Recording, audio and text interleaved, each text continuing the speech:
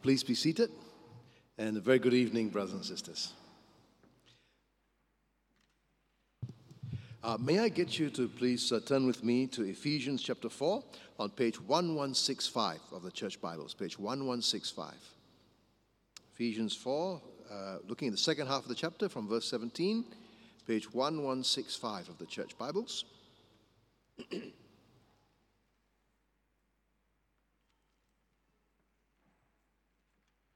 And when you've got that, if I could ask you to turn to the center page of the bulletin. The center page of the bulletin has got the sermon outline, so it'll be helpful to have that with you as well. But most importantly, page 1165, Ephesians 4, beginning from verse 17. We've got that. I'll lead us in prayer. Heavenly Father, we thank you that you are a God who gathers and calls your people. And we thank you that you have gathered us as your people this evening around your word. And Father, we thank you that you speak to us by your Spirit through your word. And so we pray now that as we consider this passage that your Spirit has given us through the Apostle Paul, that you yourself will be speaking to us. We pray that your Spirit will enable me to preach this passage rightly and in his power. And may he work in each of our hearts. May he rebuke us, correct us, train us, encourage us, do what is needful in our hearts and lives.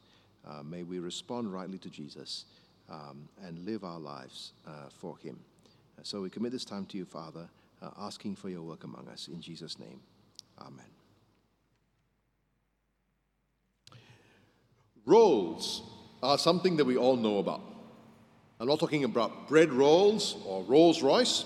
I talk about roles, R-O-L-E-S. Like in the theater, actors have a role to play.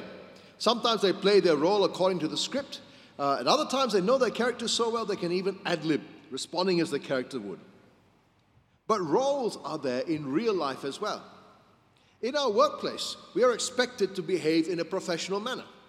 When we are sick, we play the sick role, and there's all kinds of expectations that come with that. In our relationships, we play the role of parent or child or spouse or friends or just good friends. And we relate to each other according to that role. We all have a different number of roles. The way we act when we are with our clients might be quite different from when we are with our family, and that changes again from when we are with our peers. Sometimes, once people play a role in a group, it's very hard to change it, because that's how everyone expects you to behave. So you may be the frivolous joker among your friends, and even when you try and change, you find no one takes you seriously. And it's only when you move to a new place and you get new friends, you're able to redefine your role. Well, in our passage today, the Apostle Paul is addressing Ephesian Christians who are Gentiles, that is, non-Jews. And Ephesus was a Gentile city. And the roles they were given by their Gentile society, the expectations that were handed down to them since they were young, the lifestyle they lived, they were all like that before they became Christian. But in verse 17 of our passage today, Paul tells them in no uncertain terms that they cannot play the Gentile role anymore. Look what it says. It says, "Now this I say and testify in the Lord, that you must no longer walk as the Gentiles do." No longer. They're going to have to change. They're going to have to go from playing one character to playing another. They're going to take on a new role. Sometimes people think that when the Bible talks this way, it's calling on people to be hypocrites. After all, those whom Paul was writing to were Gentiles. To act as if they are not, to change their characters, isn't that just pretense? Isn't that not being true to themselves? Pretending to be all holy, and then if you dig their past, you see all kinds of unholy behavior. Isn't that just being a fraud? Well, it would be if they were just pretending. But God is not calling us to pretend to be something we are not. He's actually calling us to live consistently with who we are. Not who we naturally are, but who we really are in Christ. Because remember how Paul has told us in the previous chapters about those who believe in Jesus. Once we were dead in sin, following the world, the flesh, the devil, heading for God's wrath. But God, in His great love, has saved us from that. He has raised us to life in Christ. He has seated us with Him in the heavenly places. And for all eternity, we will wonder at the amazement of the riches of the grace of God to us. We were saved by God's grace through faith, so that we could do those good works which God prepared beforehand that we should walk in them. Yes, we were Gentiles, but now we have been brought near through the blood of Christ. We are part of God's holy people. And friends, if we are in Christ, then we have a whole new identity. And that identity is what really defines us, not anything else. And so it's not hypocritical for the Ephesian Christians, on that matter for us, to play a new role. In fact, it'll be hypocritical not to. Before Paul tells us about this new role, he tells us a little bit more about the old one. He tells us that the reason why Gentiles live as they do is because of their thinking.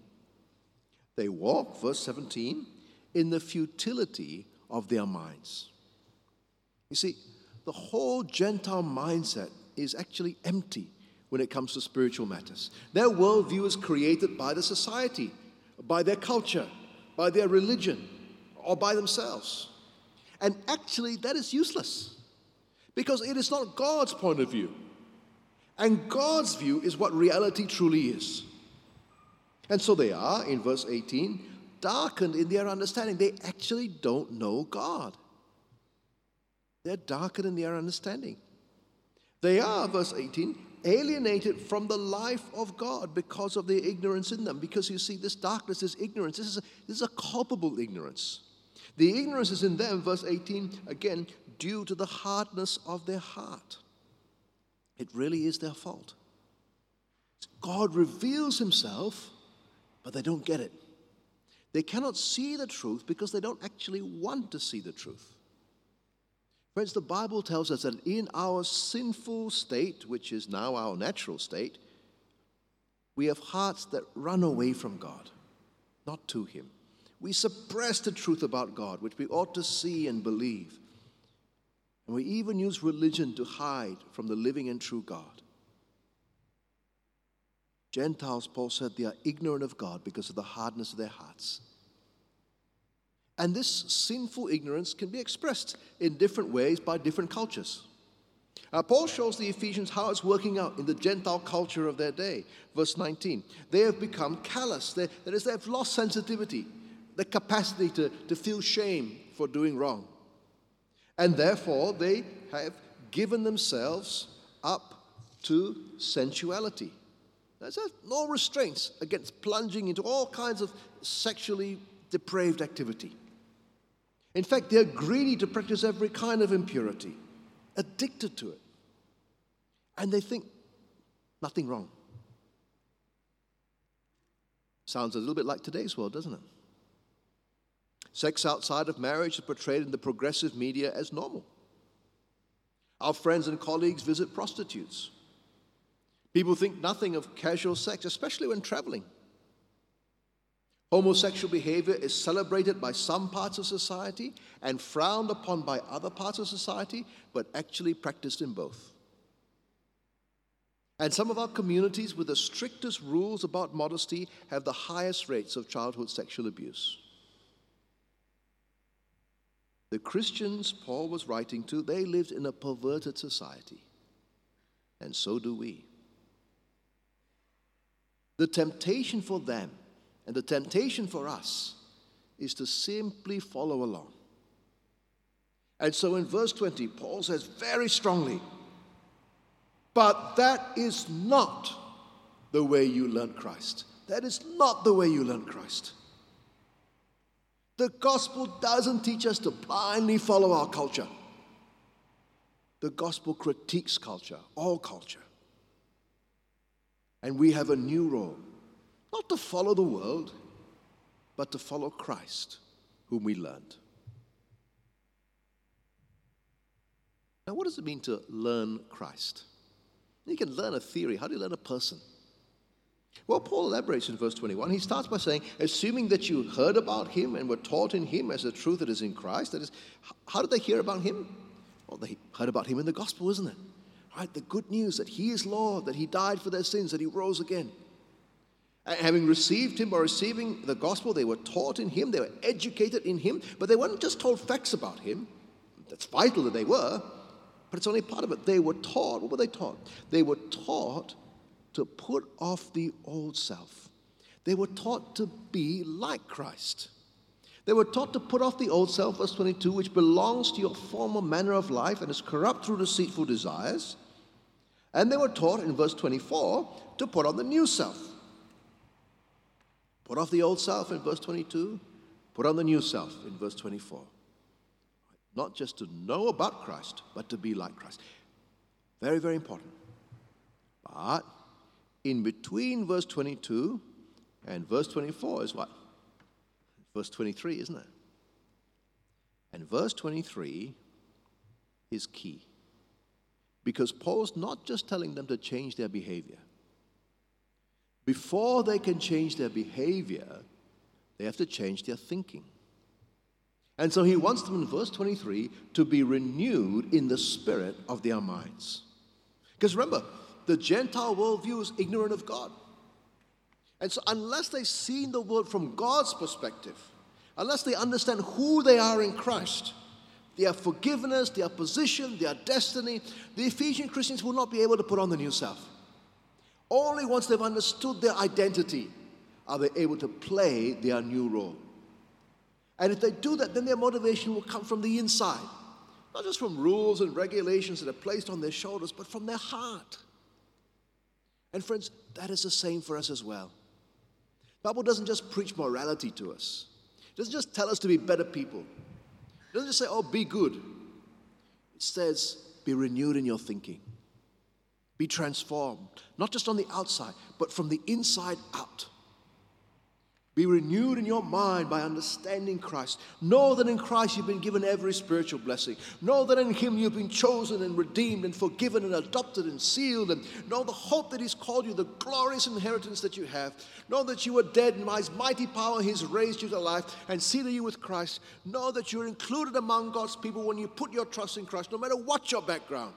Know that his death on the cross is what reconciles you to God. Know the fullness of the love of God that is shown you in Jesus, that great, great, great love. Be renewed in your thinking. Know all this, and having understood your identity in Christ, then you can, in verse 24, put on the new self. Put on the new self, created after the likeness of God in true righteousness and holiness. Remember? Now you're a new person. You have a new mindset.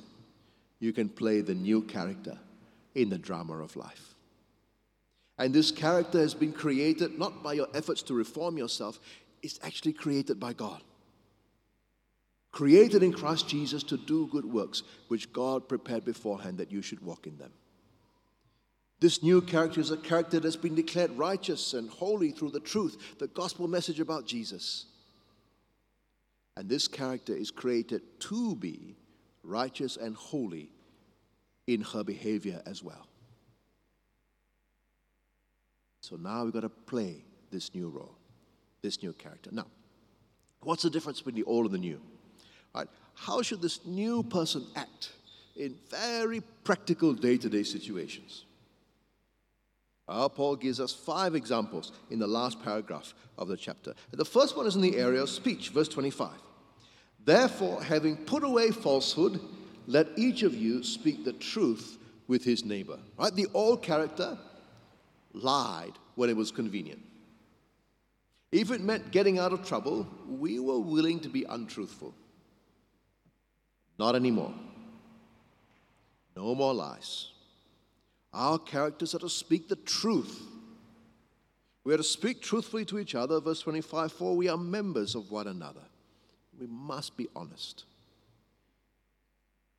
The second one is how we handle anger. Verse 26 says, be angry and do not sin. Our new characters might still get angry. There'll still be things that provoke us. But the difference is, what do we do with it? Do not sin in your anger, Paul says, quoting Psalm 4:4. Don't lose your cool. Don't say things that later you regret. Don't ever stop being loving. And then he says in verse 26 again, do not let the sun go down on your anger. Sort it out or let it go. Don't nurse it. Don't brood over it for days. And so verse 27, give no opportunity to the devil. Don't give him a foothold, a platform from which he can attack. You see, the devil will always be out to divide us, to stir us up against each other. If we harbor anger and bitterness in our heart, that gives him a chance. Don't do it. The third area in which our new character is different is in verse 28. Let the thief no longer steal. Now, Paul here is talking about professional thieves who don't do any other work. But actually can also apply that to thieves who are professionals. We don't have to be a full-time thief to steal. We steal if we lie on our tax returns. We steal if we use pirated DVDs. We steal if we photocopy the whole textbook. We steal if we plagiarize someone else's work. We steal if we take anything that doesn't belong to us for our own purposes. And stealing is not part of our new characters.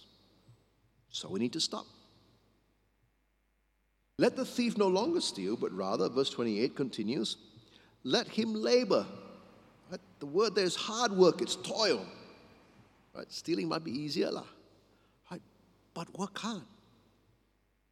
And do honest, good, useful work with your hands, it says. And he doesn't just work to support himself. He works hard, verse 28, so that he might have something to share with anyone in need. Not giving generously to others. That is the very opposite of stealing from them. And friends, that is our new role. We are to work hard, not so that we can say how great we are or how much we've achieved, but so that we can be generous. Because generosity is part and parcel of the Christian lifestyle. The fourth area where we have a new role is again in the area of speech. Verse 29 says, let no corrupting talk come out of your mouths. You see, in our natural sinful state, we are full of evil talk, rotten words. It comes from the heart. We gossip, we complain, we slander, we say things that are unkind, we verbally abuse others, we use vulgar words, we use dirty language, we talk bad about people. And now Paul says, let no corrupting talk come out of your mouths. You've got a new character. The old character that used to talk like that, take it off. And the new you is one who uses words to build, not destroy, to serve others, not put them down, to speak the truth in love and so edify God's church. And so only speak, verse 29, what is good for building up, as fits the occasion, that it might give grace to those who hear. Before speaking, always ask, is it true? Is it loving? Is it helpful in this situation? Is it true? Is it loving? Is it helpful in this situation? We want our words to be a blessing to others. Just recently, I had two different people share with me about changed speech. One of them from our church said before he became a Christian, he was constantly putting people down. All his peers were scared of him because of his tongue. But now, let me tell you, I would never have thought that because he's such a lovely, gentle man. And he tells me all his old friends are so surprised to see how much he's changed. The other one was actually my non-Christian taxi driver who shared with me about a former colleague of his from his previous job. The guy had been very crude in his speech, always using foul language. And then a few years later, my taxi driver met him at a work reunion and found him to be remarkably different. He dug around a little bit to find out what happened. It turned out he'd become a Christian. In fact, he'd become a pastor. Change in role means a change in speech. The fifth thing we're to do differently is to avoid grieving the Holy Spirit. Sometimes people think the Holy Spirit's a force, but the Bible says he's a person who can be grieved. And so in verse 30 it says, do not grieve the Holy Spirit of God by whom you are sealed for the day of redemption.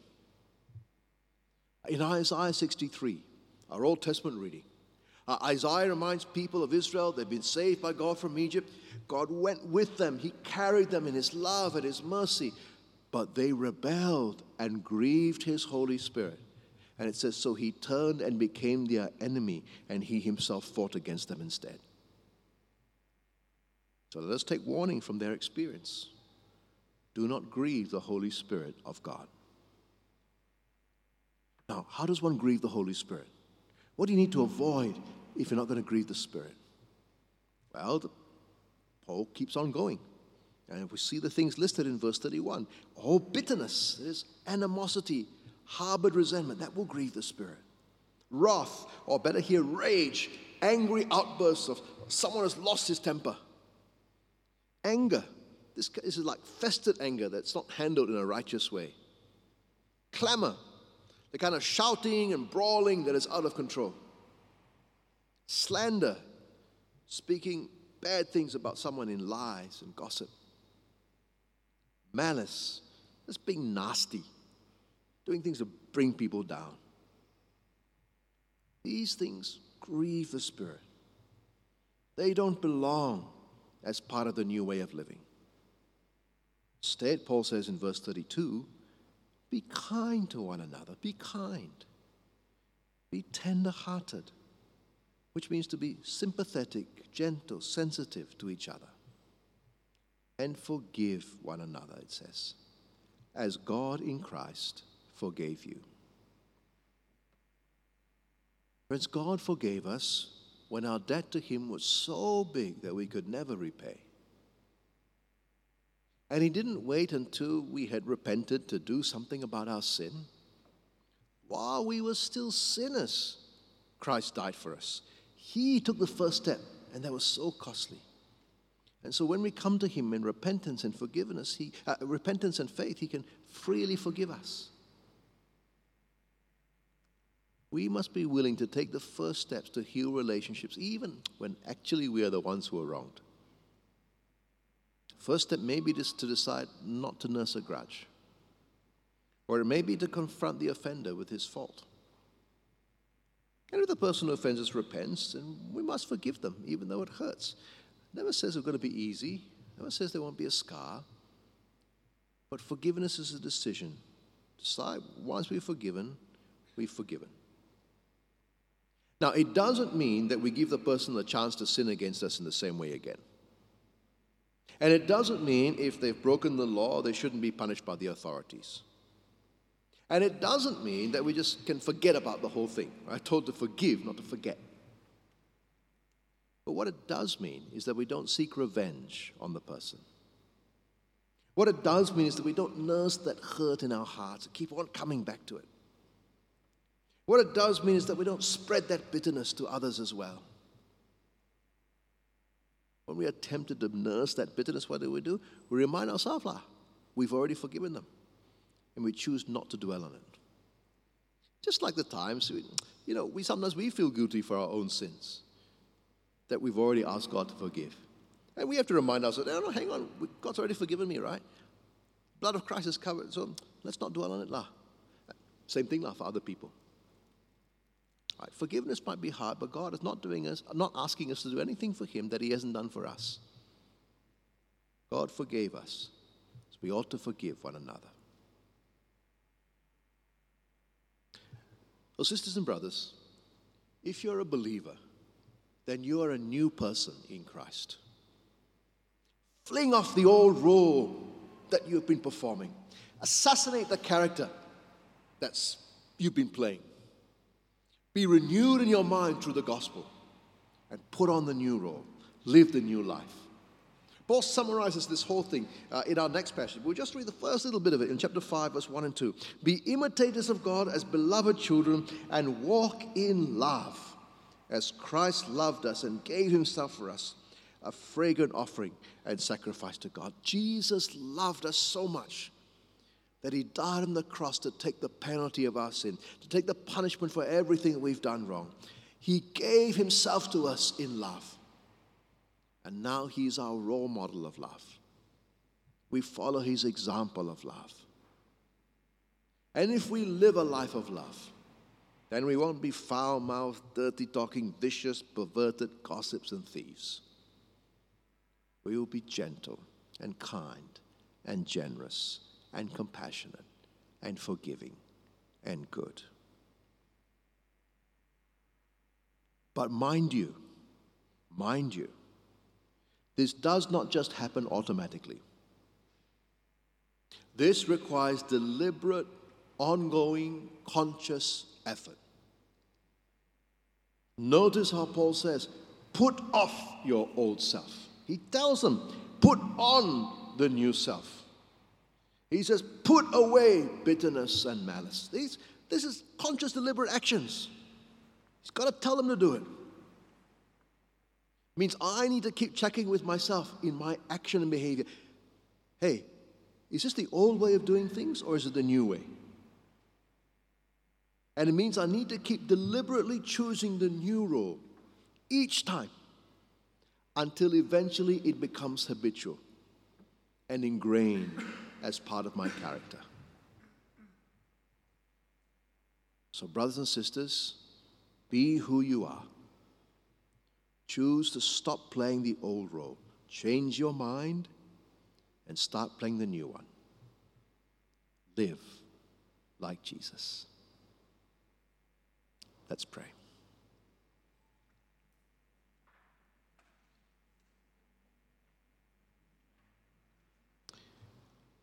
Father, we thank you so much that you have given us a new identity in Christ, that you have loved us, that you have saved us, that you have made us your own, that you have raised us to a new life, that you have created us in Christ Jesus to do good works.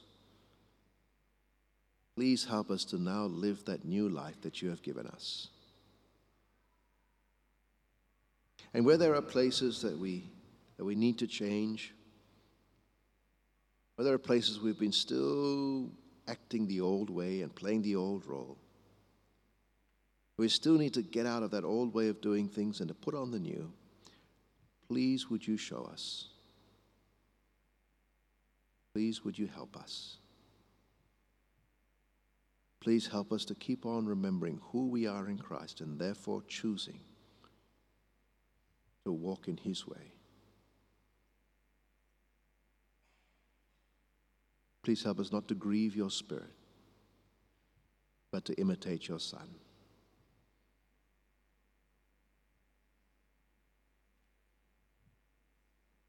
We need your help in all this, Lord. And so we ask for that. In Jesus' name, amen.